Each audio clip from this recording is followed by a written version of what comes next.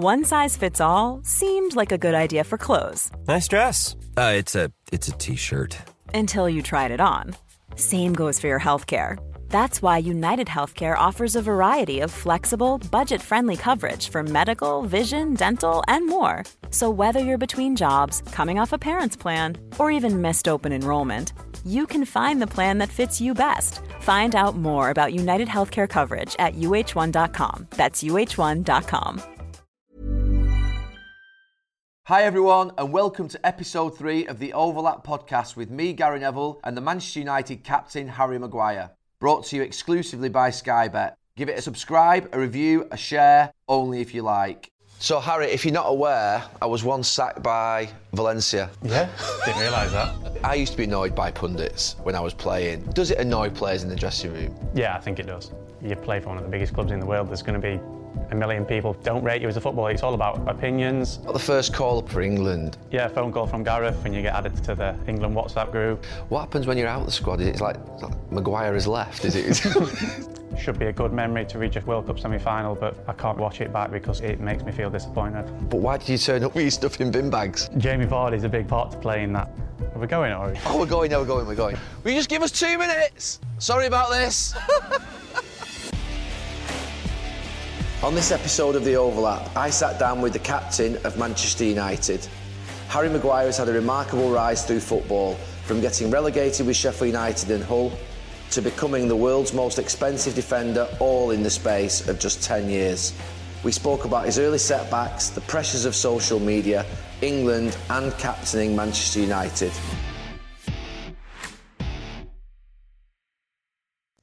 Hi Harry, welcome to The Overlap. We always start at the very beginning. Just talk to us about your young years, your childhood. Yeah, obviously my family's a big football family. 2 brothers, always kicking each other in the garden. That's where probably my first memories of football came. And then playing for Brumsmere, the Sunday League team. From there I went to Barnsley, where they was going in administration, I think, at the time. So I ended up going to Sheffield United and obviously come through there, build my way up and keep moving up the ladder and coming from the bottom to being the captain of Manchester United, which is a proud moment. How do you reflect on that journey? You go from Sheffield United, where you get relegated, to the position you're in now as Manchester United captain. It's an hard one to take in. I think I'll probably think about it a lot more when I've finished. At the moment, with the schedule and the games, it's just play, rest, recover, mentally focus for the next game. You don't really have too much time to think about what you've actually achieved and where you are in the game. People always ask me, how does it feel to be Manchester United captain? And obviously it's a huge honour. It actually doesn't sink in. I think it probably will do, maybe when I lift that first trophy. When you go back to those early years, who were the biggest influences on you and why? Yeah, the biggest influence was my dad. We always played football, he always encouraged it. My mum always made sure that we did our homework before we went out and played football. But yeah, I'd say my dad, he's been quite tough with us after games. He'd always tell us where we need to improve. For example, the Burnley game. I didn't see my dad for a week and then I went and seen him. The first thing that he said is, you got bullied from that corner. So he didn't even say hi, he just told me that I got bullied for the corner. So my mum's there saying, great result, well done. But no, he's been stern with me throughout my career, but he's probably helped me and pushed me to where I am now. It reminds me a little bit of my dad and the information that he used to give me in my early days. Has that just kept you grounded, that you're playing for Manchester United, you're captain, you're at the top of your game at this moment in time, but then you go home and your dad's basically giving you a little bit? Yeah, definitely. I think it doesn't matter if I'm playing for Manchester United or playing for Sheffield United or Hull. He hasn't stopped telling me that he can head a ball better than me and things like that, but probably does keep me grounded. Are there any moments in your childhood that you look back upon now and think they were tough and it was a real struggle to get through those moments? I can remember one of my first training sessions with the first team at Sheffield United. I don't want to name the manager because I don't want to throw him under the bus. No. I thought I trained really, really well. The reserve team manager there at the time was Mark Smith and he was brilliant with me, big coach for me.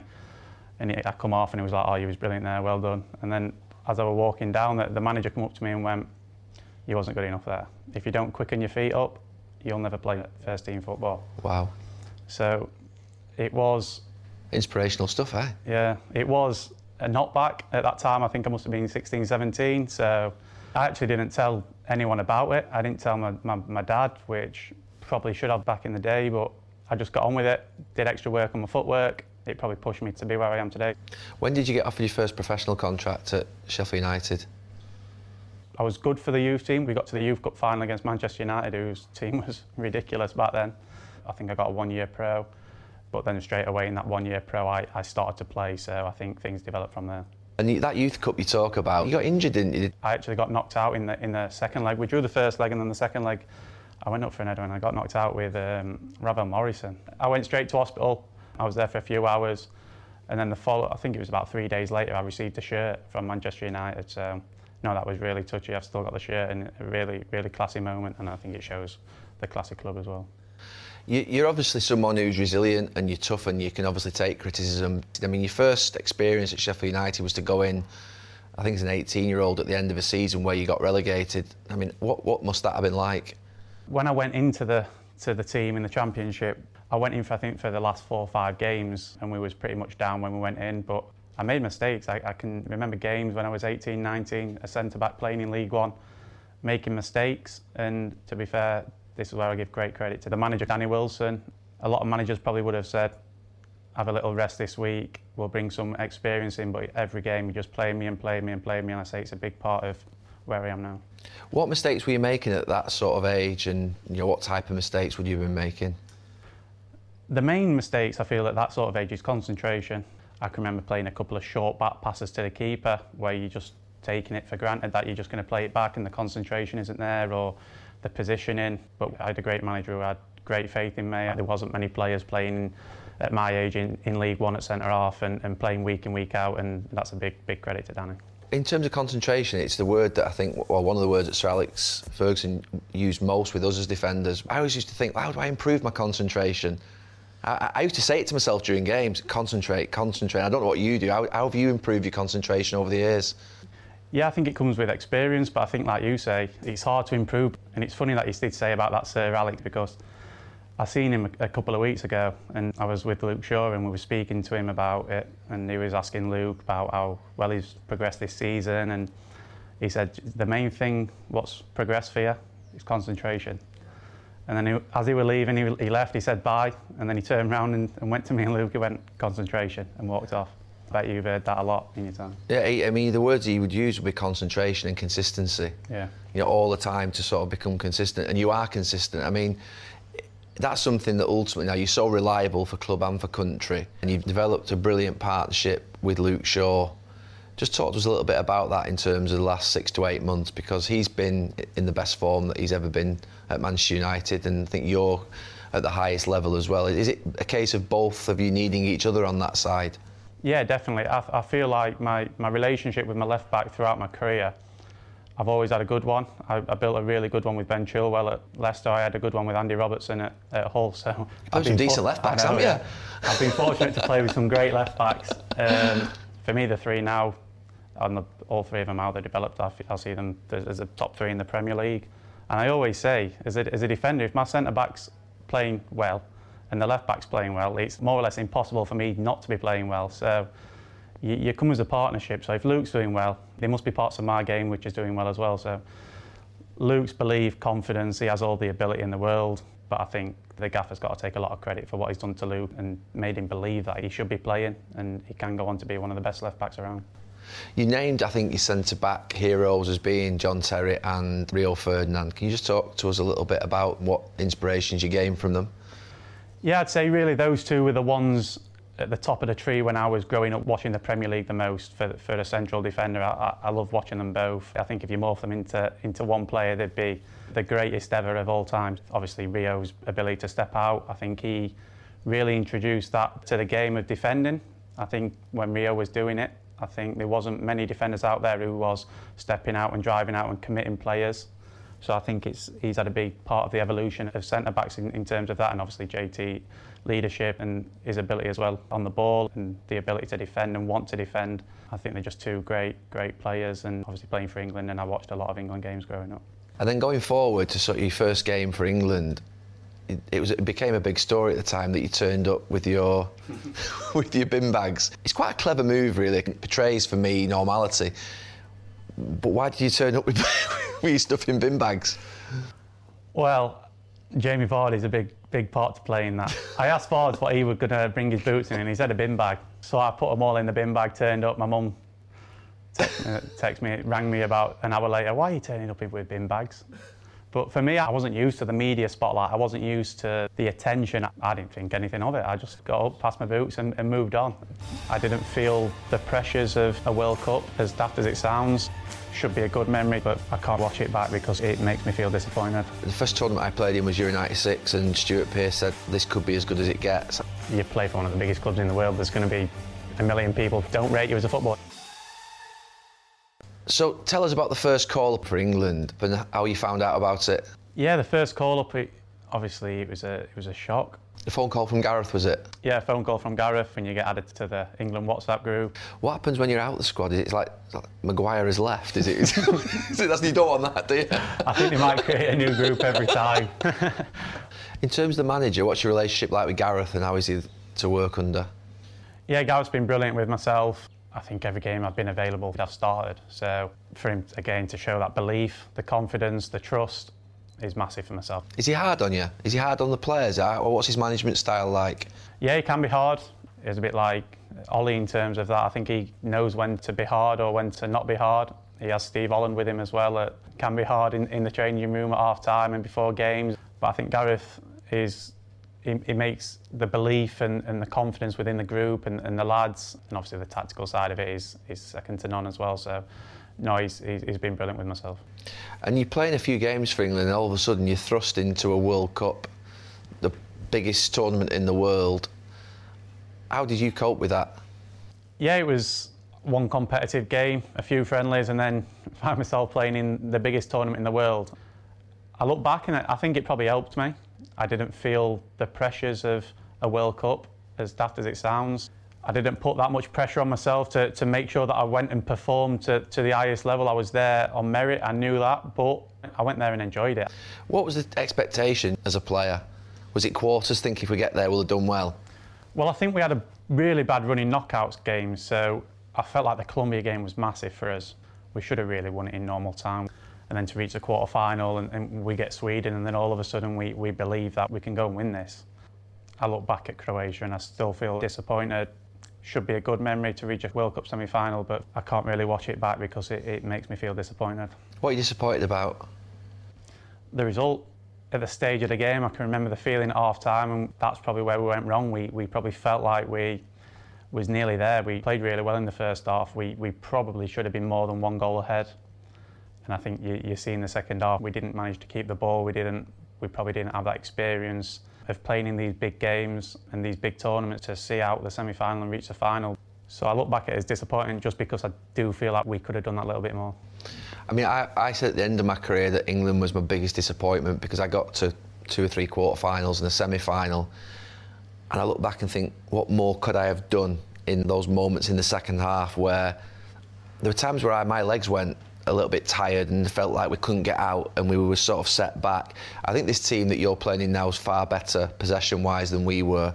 Did you feel that though in that second half that you were getting pushed back and you couldn't get out? Was that a feeling you experienced? Yeah, definitely. I watched one of your Monday Night Footballs with Carras and you were speaking about the possession of the game. I looked at the stats. I think it was 56% for Croatia. You probably thought they had a little bit more than that. I'm sure the first half we must have had maybe more of the ball. It might have been even. But I think a big thing is fear. I think, as a defender, when you've got to play on the front foot, you've got to play aggressive, and as soon as you don't and you come off it in these big games, you get found out, and I feel like that's what happened in the second half. I felt like we played with a little bit too much fear. We were so scared of conceding the goal and not making it through that it actually punished us in the end. I remember the first tournament I played in was Euro 96 and Stuart Pearce said to me after the semi-final, this could be as good as it gets, and I remember my first comment after the semi-final against Croatia, I just hope those lads have the opportunity to be in that position again and grab it. Do you feel that you're good enough to do that this summer? Obviously, a few weeks' time, you're going to be playing in, Euro 2021 now. Yeah, I feel like the squad is more experienced. We have more leadership in the squad. A lot of players playing in big games regularly. You've seen, obviously, the Liverpool winning the Champions League, the Manchester City lads doing really well this season, and the experience of playing in these big games. But these international games, they're decided on big moments. It's an exciting time to be an England fan, but we've still got a lot of improvement to do. How often each day did you spend on set plays? I know I said before about the things that we didn't get right. We didn't get the set plays right, I don't think. Now, how much time do you spend on set plays? A lot. We do long meetings, then we go on the grass and work on them, but you can't argue with the numbers. Our numbers with England, attacking set plays and first contacts, has been really well. It's a huge part of the game, especially in these big games. I think when you see France win the World Cup, and I think a lot of their first goals was, I can remember Varane scoring a great header, so a lot of their first goals, but then at the end of it, when they're lifting it, everyone's going on about how good of a passing team they are, but that's what decides games. It's these big moments. In terms of the preparation for this tournament, do you hold set plays back? I mean, the love train it wasn't really seen, was it, before the tournament? Are you almost like holding things back so that you don't declare your hand before the tournament? No, I think for sure there'll be ideas definitely saved back. I don't know what they've got up their sleeve, but I'm sure we'll be a threat. Just talk to us about some of the characters that are in the England squad that you're playing with now and the scandalous levels of talent that some of them have. Someone like a Phil Foden, for example. Yeah, I think the talent of these younger players, I think it's great for English football. The technical ability is something which people probably wouldn't say that we've been blessed with over the years, but the technical ability, you've got your Phils, Jack Grealish, Maddison, Mason Mount, you could go on and name them all, Jude Bellingham. You can really see what they bring to training in the possession. You can't get the ball off them. What does playing for England mean to you? Playing for England means everything. So proud, big honour. When I grew up, I grew up watching all England games. Every time I used to put my shirt on, watch the games with my family. We didn't miss one. I've actually been to the Euros as a fan and watched them live and seen the passion and the atmosphere and the celebrations. So yeah, it means absolutely everything for me. I think that's something that I grew up as a Manchester United fan, never been to an England game in my life, so I was always felt Manchester United. But I think when I watch you play for England, the England fans love you, and it comes across that you are a fan. Do you get that? That's unusual for a Manchester United captain to be actually liked by England fans, but you actually are. Yeah, I probably, since I've joined Manchester United, probably a little bit less. I spoke to Pep, but as soon as I had the interest from Manchester United, I knew I wanted to play for that club. Manchester United captain's a massive position. We've got to be winning Premier League titles. Second isn't good enough. There was a report that you had called a meeting with the rest of the players. I actually spoke to the FIFA president as well. I want to help improve this game. So you're at Leicester and you're subject of massive speculation for probably around 12 months, and you were, I suppose in some ways, made to stay at Leicester one more year. Were you happy with that? At the time, my age, I always felt like I owed Leicester a lot. I spoke to Vichai and he said to me, we've obviously had a lot of interest from Manchester United when Jose was the manager, and he said, give me one more year and I'll let you go. So I didn't really push anything. I obviously, as soon as I had the interest from Manchester United, it was something that I knew I had my heart set on that, and I knew I wanted to play for that club. But at the age where I was, I think I was maybe 25 years old. I always knew that I had time on my hands, and I think Vichai stuck to his word, and obviously the move happened. Did you speak to Jose around that time in terms of what his plans were for you at United? Yeah, I spoke to Jose. Spoke to him before the semi-final of the World Cup, so that again gave me great confidence. What he's won, the defenders that he's worked with. I have great respect for Jose and what he's done for the game. What did he say? No, I think the majority of the topic was just that he sees me as playing centre-back for Manchester United, and he felt like he could improve my game a lot. So I obviously didn't get to work with him, but like I say, I have great respect for him. So 12 months later, throw it forward, and you're the subject of I suppose, a bidding war between Manchester United and Manchester City, and it seems like publicly you've got a choice to make. Is that right? Yeah, they was both interested.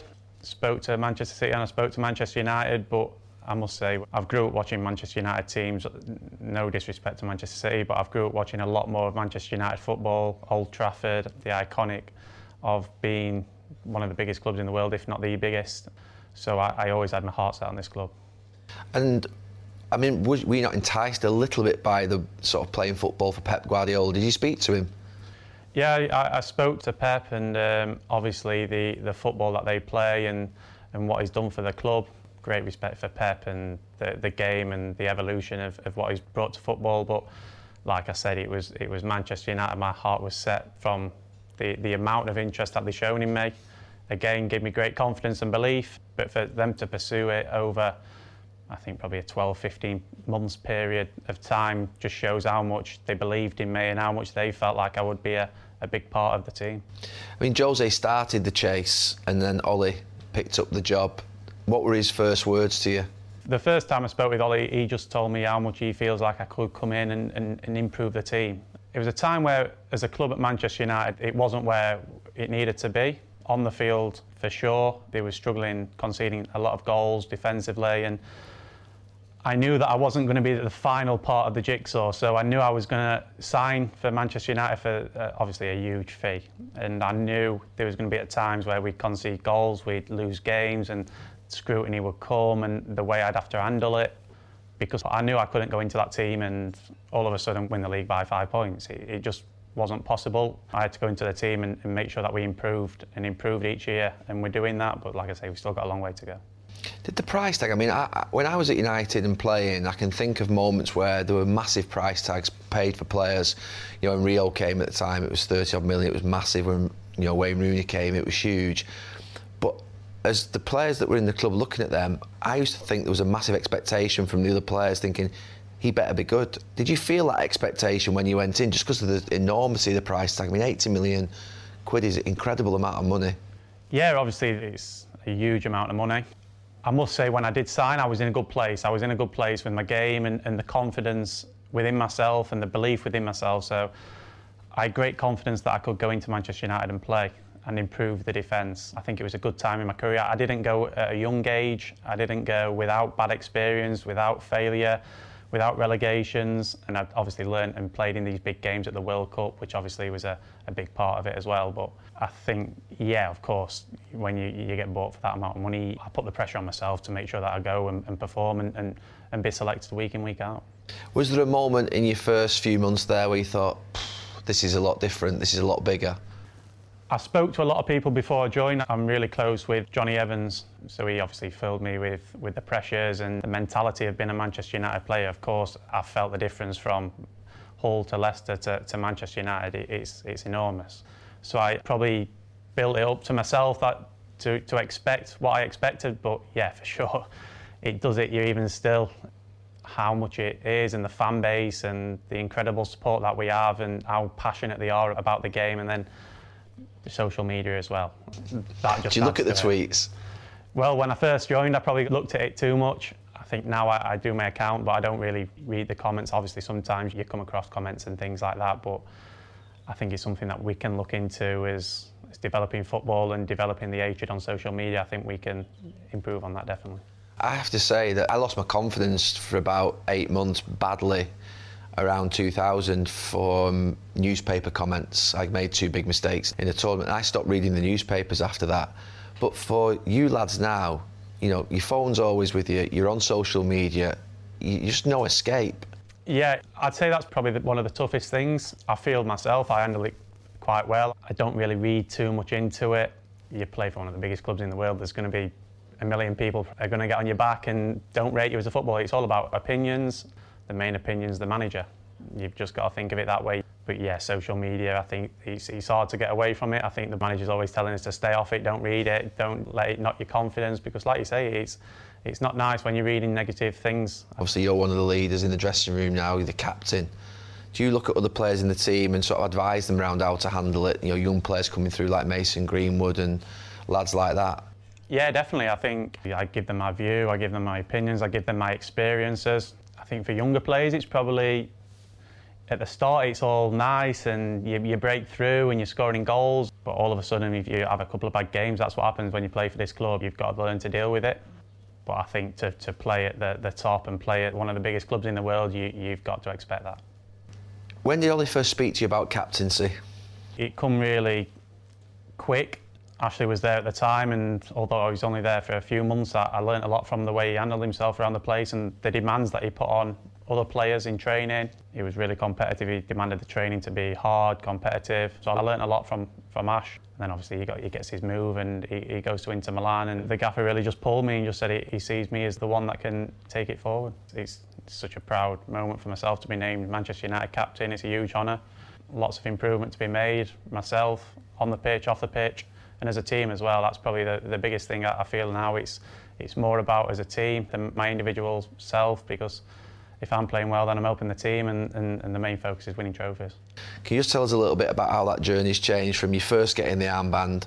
I'm interested in it because because I don't think I changed that much from when I got the armband to beyond, but have you changed? Have you had to develop? We've got no crowd in, and we can hear you giving it a little bit now during the matches. You know, have you actually developed over the last 18 months, and how have you developed in terms of your leadership style? Yeah, I'd say one thing that I've always brought to a team is demands. I demand a lot of players who I play with. If people tell me to improve on something or shout at me in the game, it doesn't get to me. Obviously, some players you need to put their arm around them, but I demand a lot from my players. I demand a lot from Luke at left back. I expect him to be one of the best players on the pitch every game because of his attributes. So I think from when I first got it to now, I probably got a little bit more confidence in the changing room. You're probably hearing a little bit more, like you say, with no fans. And the relationship I've got with the manager and the staff probably built up better, and we can probably trust each other more. How does the Manchester United captain deal with the shock that was the European Super League? It must have been as tough as it gets, obviously dealing with all the fallout. Yeah, it's been a tough period. As a player, we didn't know much about it. Well, I say didn't know much, we didn't know anything about it. We play a game, we come off, and obviously that's where we find out, so everyone's a bit confused. When did you first hear about it? Obviously it broke during the Burnley game, and what is it, on the television after the game, in the dressing room, or? Yeah, I think someone put the TV on, and I think it was yourself on the TV. Yeah, that's the first time we heard about it. It was a shock to us as it was to you. And what's the general sort of reaction in the dressing room of the players initially? Anger, disappointment, stunned? I think surprised is the main one. At the time, we didn't know the details of it. We just heard that it was going to happen. It was a big surprise. It sounded like it was just done, and that was it. I think it's all come to the right decision now, and I think we've got to move on from it. There was a report that you had called a meeting with the rest of the players and that you were gathering people together, and I saw Luke Shaw had made a quote in the afternoon, and Marcus Rashford put a post out, and you've put a post out. Do you feel proud about how you and the players have handled it? I can see how difficult this would be for you. They're your employer, they're your club, you're loyal, yet you know something's not right. I remember in 2000 we had a strike situation whereby the club were furious with the players, but we were going to go on strike because the PFA were losing their money. But we had to do it because it was right and wrong. Is it the first time that you've been in that situation where you felt that torn a little bit between what is doing the right thing, which is here, but sometimes obviously, you know, your loyalty to your club is obviously incredibly important, but you players seem to rise up a little bit? Yeah, definitely. I'm really proud of the players, the way that they've handled it. I think it's been hard because we didn't know what was going on really. So for us to make a decision on things or to speak about it, we actually had a couple of days off when it broke, so we couldn't have the meeting, but we spoke on Zoom. But yeah, I think it's really important. The loyalty to the club, we respect the badge. That's the most important thing for us as players. And you organise the Zoom calls? Yeah, we made sure that we all spoke on Zoom, and we have a leadership group as well, not just myself. So there's a lot of leaders in our dressing room, and like I say, I think it's time to move on. And we, as a group of players, feel like the right thing has been done. In terms of yourself and your standing, your Manchester United captain, I can see that you're growing on the pitch, week in, week out, and your performances are getting better. Is it something that you sort of now see that responsibility to do different things? Are you in contact with the PFA? Are you in contact with the organisations with the sort of role that you now have? Yeah, I'm in contact with the PFA. I actually spoke to the FIFA president as well on email, which was really nice. I want to help improve this game. I want to help develop football. I want to help develop grassroots. What does an email to the FIFA president look like? It's quite nice. He got in touch first and emailed myself, so no, it was nice. Obviously, I'm not going to go into too much detail, but to be held in that regard and to see what he's doing and trying to develop football is really interesting too. And what's the idea behind it, to try and involve football players in terms of restructuring the game and obviously consulting with the players, which they haven't been obviously over this Super League proposal? Yeah, I think it's really important that we get input from everyone. It might only mean 1%. It might change their mind on a tiny decision, but if that decision is right, everyone should have that little bit of a say, and we come up with the best solution. So Harry, if you're not aware, I was once sacked by Valencia. Yeah, didn't realise that. I used to be annoyed by pundits when I was playing. Does it annoy players in the dressing room? Yeah, I think it does. Are we going or? Oh, we're going. Will you just give us 2 minutes? Sorry about this. Where are you at on VAR? Scrap it, keep it, adapt it? Definitely keep it. Adapt it, definitely. What are the players saying in the dressing room? What's the frustrations that you have? I think it's so mixed. I think you could speak to 20 lads. I think some would say keep it, some would say scrap it. I'm one for keeping it. I don't know if you've ever been done in a big game in the past through a bad decision. I don't think I'd be able to live with that now, having played with VAR. I can remember a goal that we conceded to Arsenal early on in VAR stage, and Aubameyang scored it, and he was onside by about 3 yards, and they give offside. So for goals like that, can we do something with the line? Can we make the attacking line maybe double width to get rid of that margin for error? Penalties, I do feel like should only be given for really, really clear and obvious. I don't like, maybe it's something where you can go on the referee's decision for penalties, because I still see penalties, people agreeing, people not agreeing. But for sure, I think we need to keep it, but I think we need to adapt it and keep it involved in the game. Where were you at with regards to the Scott McTominay incident under the Tottenham when I was commentating on the game? And I must admit, I've got lost now to the point where I don't know whether it's actually a foul or not a foul anymore. Yeah, I think personally, in situations like that, I think we need to know if that's a foul, because I still don't know if it... Has anyone come out and said whether it was a foul or... Because no. For me, I look at that and I don't see that as a foul, but is that a law that is a foul? Can you not touch someone's face? So I think maybe be a little bit open with it and come out and say we got that one wrong, whether it takes a day or a few hours later, and say, look, we was wrong on that wasn't a foul, because I still don't know whether it was a foul or not in the laws of the game. You're second at the moment in the Premier League. It looks like you're going to finish second this season. How close, not in points terms, but how close do you feel like you are to winning a title at the club? Well, I think we're improving. From last season to this season, we're definitely improving. We've actually been on a good run ourselves, and I think the run that Manchester City's been on just been incredible. You've got to give them credit. They broke away with, I don't know, I think it was 20 odd games on the bounce, which we actually didn't fall too bad. We did drop some silly points in silly games, and we know we can do better in some games and be a little bit more ruthless in others, and really have great belief in the bigger games that we can go and win that game. But the main thing is improvement. We've got to be winning Premier League titles. Second isn't good enough, and I'm sure the lads all agree on that. So, Harry, if you're not aware, I was once sacked by Valencia. Yeah, didn't realise that. And I was sent this quote a week after, and I've had it on my iPad ever since, which is, failure is a bruise, not a tattoo. Who sent you that? This lad that I know, because I was getting absolutely battered at the time, and I just thought, he's right. You know, it doesn't stick around. So basically, this section's a little bit around dealing with vulnerabilities, moments in your life where you doubted things. So what would you describe as the low point in your career? Ryan Reynolds here from Mint Mobile. With the price of just about everything going up during inflation, we thought we'd bring our prices down. So to help us, we brought in a reverse auctioneer, which is apparently a thing. Mint Mobile Unlimited Premium Wireless. How to get 30, 30, bit to get 30, bit to get 20, 20, 20, bit to get 20, 20, bit to get 15, 15, 15, 15, just $15 a month? Sold! Give it a try at mintmobile.com/switch. $45 up front for 3 months plus taxes and fees. Promo rate for new customers for limited time. Unlimited more than 40 gigabytes per month. Slows full terms at mintmobile.com. One size fits all seemed like a good idea for clothes. Nice dress. It's a t-shirt. Until you tried it on. Same goes for your healthcare. That's why United Healthcare offers a variety of flexible, budget-friendly coverage for medical, vision, dental, and more. So whether you're between jobs, coming off a parent's plan, or even missed open enrollment, you can find the plan that fits you best. Find out more about United Healthcare coverage at uh1.com. That's uh1.com.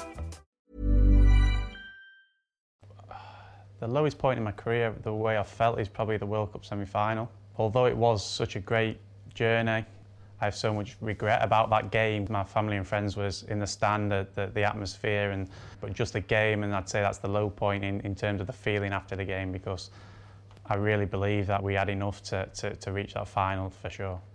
Have you ever lost your confidence where you've doubted yourself?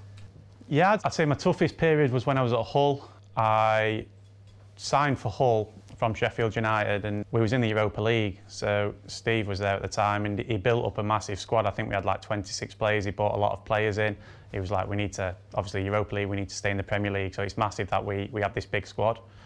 The first qualifying round of the Europa League, we get knocked out, so we don't actually be in the Europa League, and then we're sat there with, I think I can remember playing five-a-side on a Saturday when the match day's on, and we've got 10 players not in the squad. And I found myself to be one of those a lot of the time. So I'd say that was my lowest point. I was regretting maybe, and what was it the right move for me? Should have I gone to the Championship rather than the Premier League from League One? But like I said, I went out on loan and played in the Championship with Wigan for a couple of months, and that built my confidence back up. How do you deal with losing confidence? What was it that would bring you out of it? I think positivity around you, your family, your friends. Confidence is such a big part of football.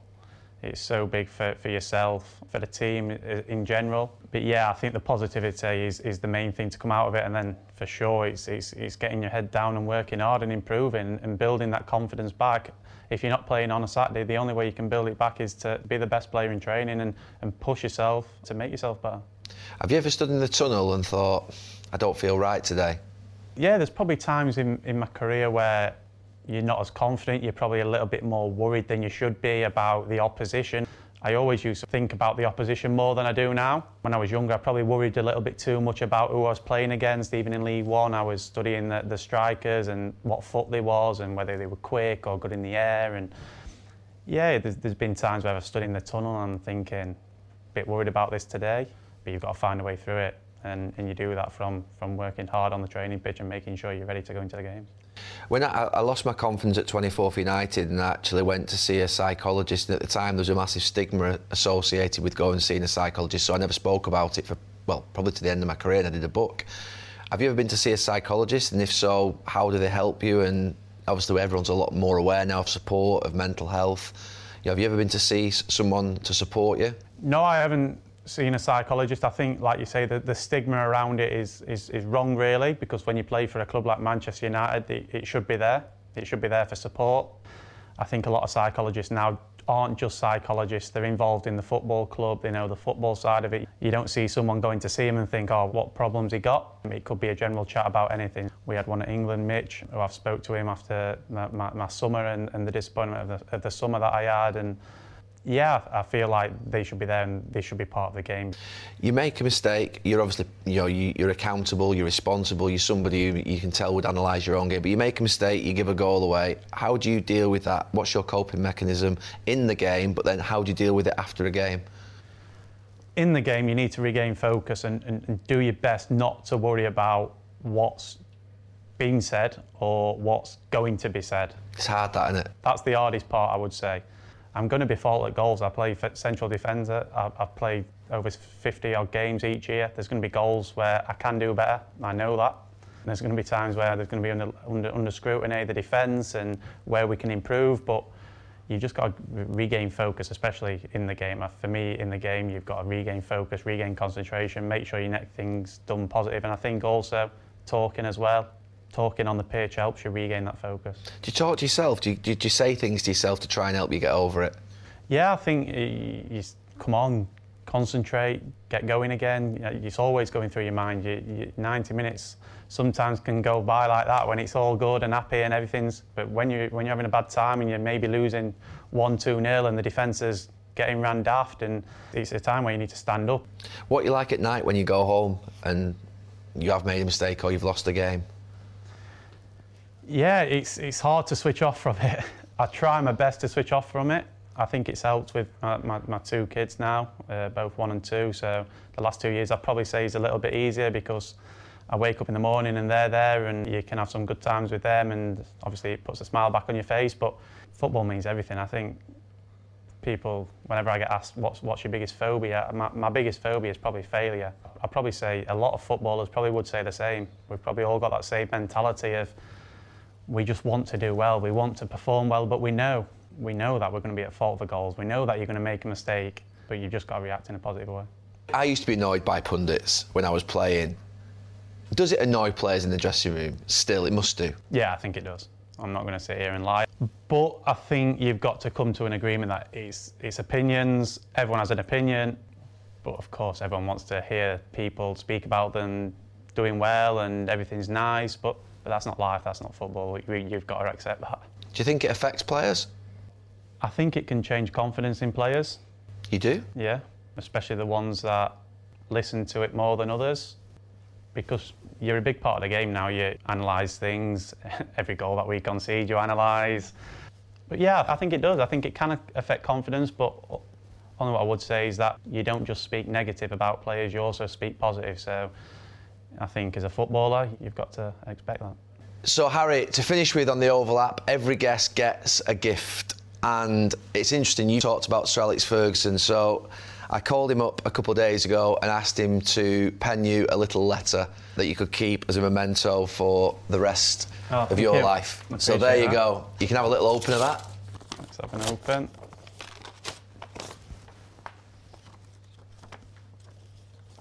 That's something I'll keep and have a good read through when I get home. Absolutely. It's a special gift. Perfect. Thank you. Right, so Harry, you're on a little practice? No, I just want to He's gone off. Right, so Harry, every guest on the overlap has to do a challenge, and yours, Harry, is a putting challenge. It's sudden death. Let's go, let's go. Are you going first? Are we going or are we waiting? Oh, we're going. We're going. Yeah, don't worry about that, we're going. I'll go first. Yeah. I don't think these two coming down will be too happy with us, but don't worry. Go on. Are we going, yeah? Yeah, we're going.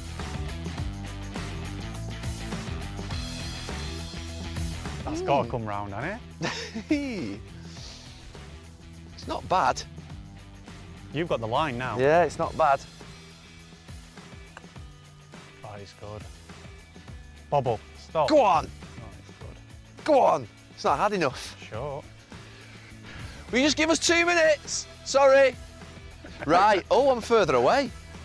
You to go first? Yeah, I'm further away. I'm going to have the flag out. Oh, yeah. Don't leave it short again.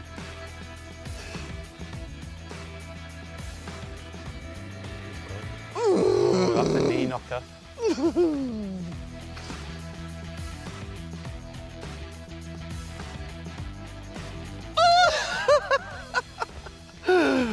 Can I have that? Yeah, you can have that. Oh my God. Draw, yeah? If I bottle this now. Right, we'll have to go again and really annoy him. Are we going to let them We'll let them go through. We'll let them go through. Right. There's no one coming down here. We've got loads of time. Loads of time. We might need it, to be fair. Go on, then you can go first this time. Right, here we go.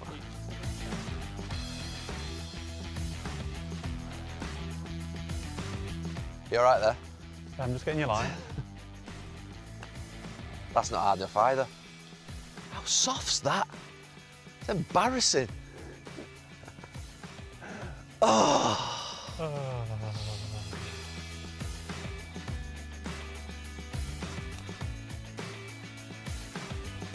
Oh, hit it. What'd you play off? 7, supposedly. Do you?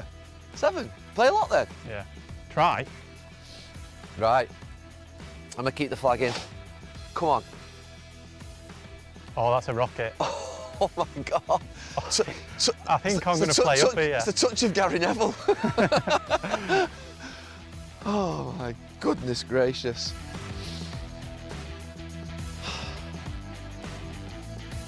It wasn't great. I took that for granted so bad. Right, come on you. Oh no, I'm going to lose this. I'm going to lose this. I missed this. Europa League final, penalty. Down the middle. Oh, well done. You win. Thank you. Well done. Thank you. What's the forfeit? I'm not allowed to criticise you for the next 6 months on telly. You've got a pardon, a pundit pardon. I'll take that.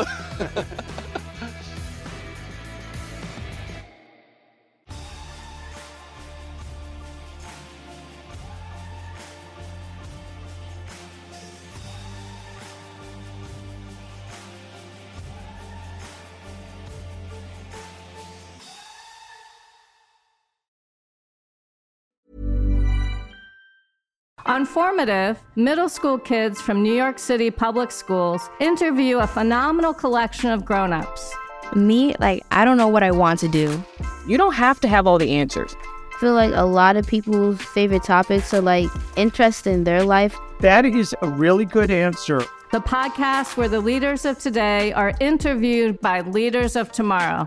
Listen now at newyorkedge.org/formative or wherever you get your podcasts.